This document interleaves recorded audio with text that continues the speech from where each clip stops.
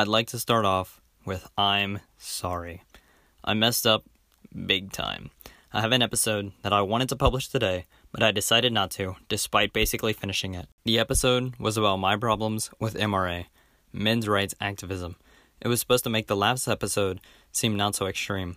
The problem with both episodes is that I was criticizing too much and not doing anything myself, like I wasn't making an impact myself. I don't mind criticizing or saying my own thoughts, but I do recognize that I need to be taking action myself and actually addressing the problems so that I, too, am in their shoes. Anyways, maybe that episode will be published one day, but definitely not today.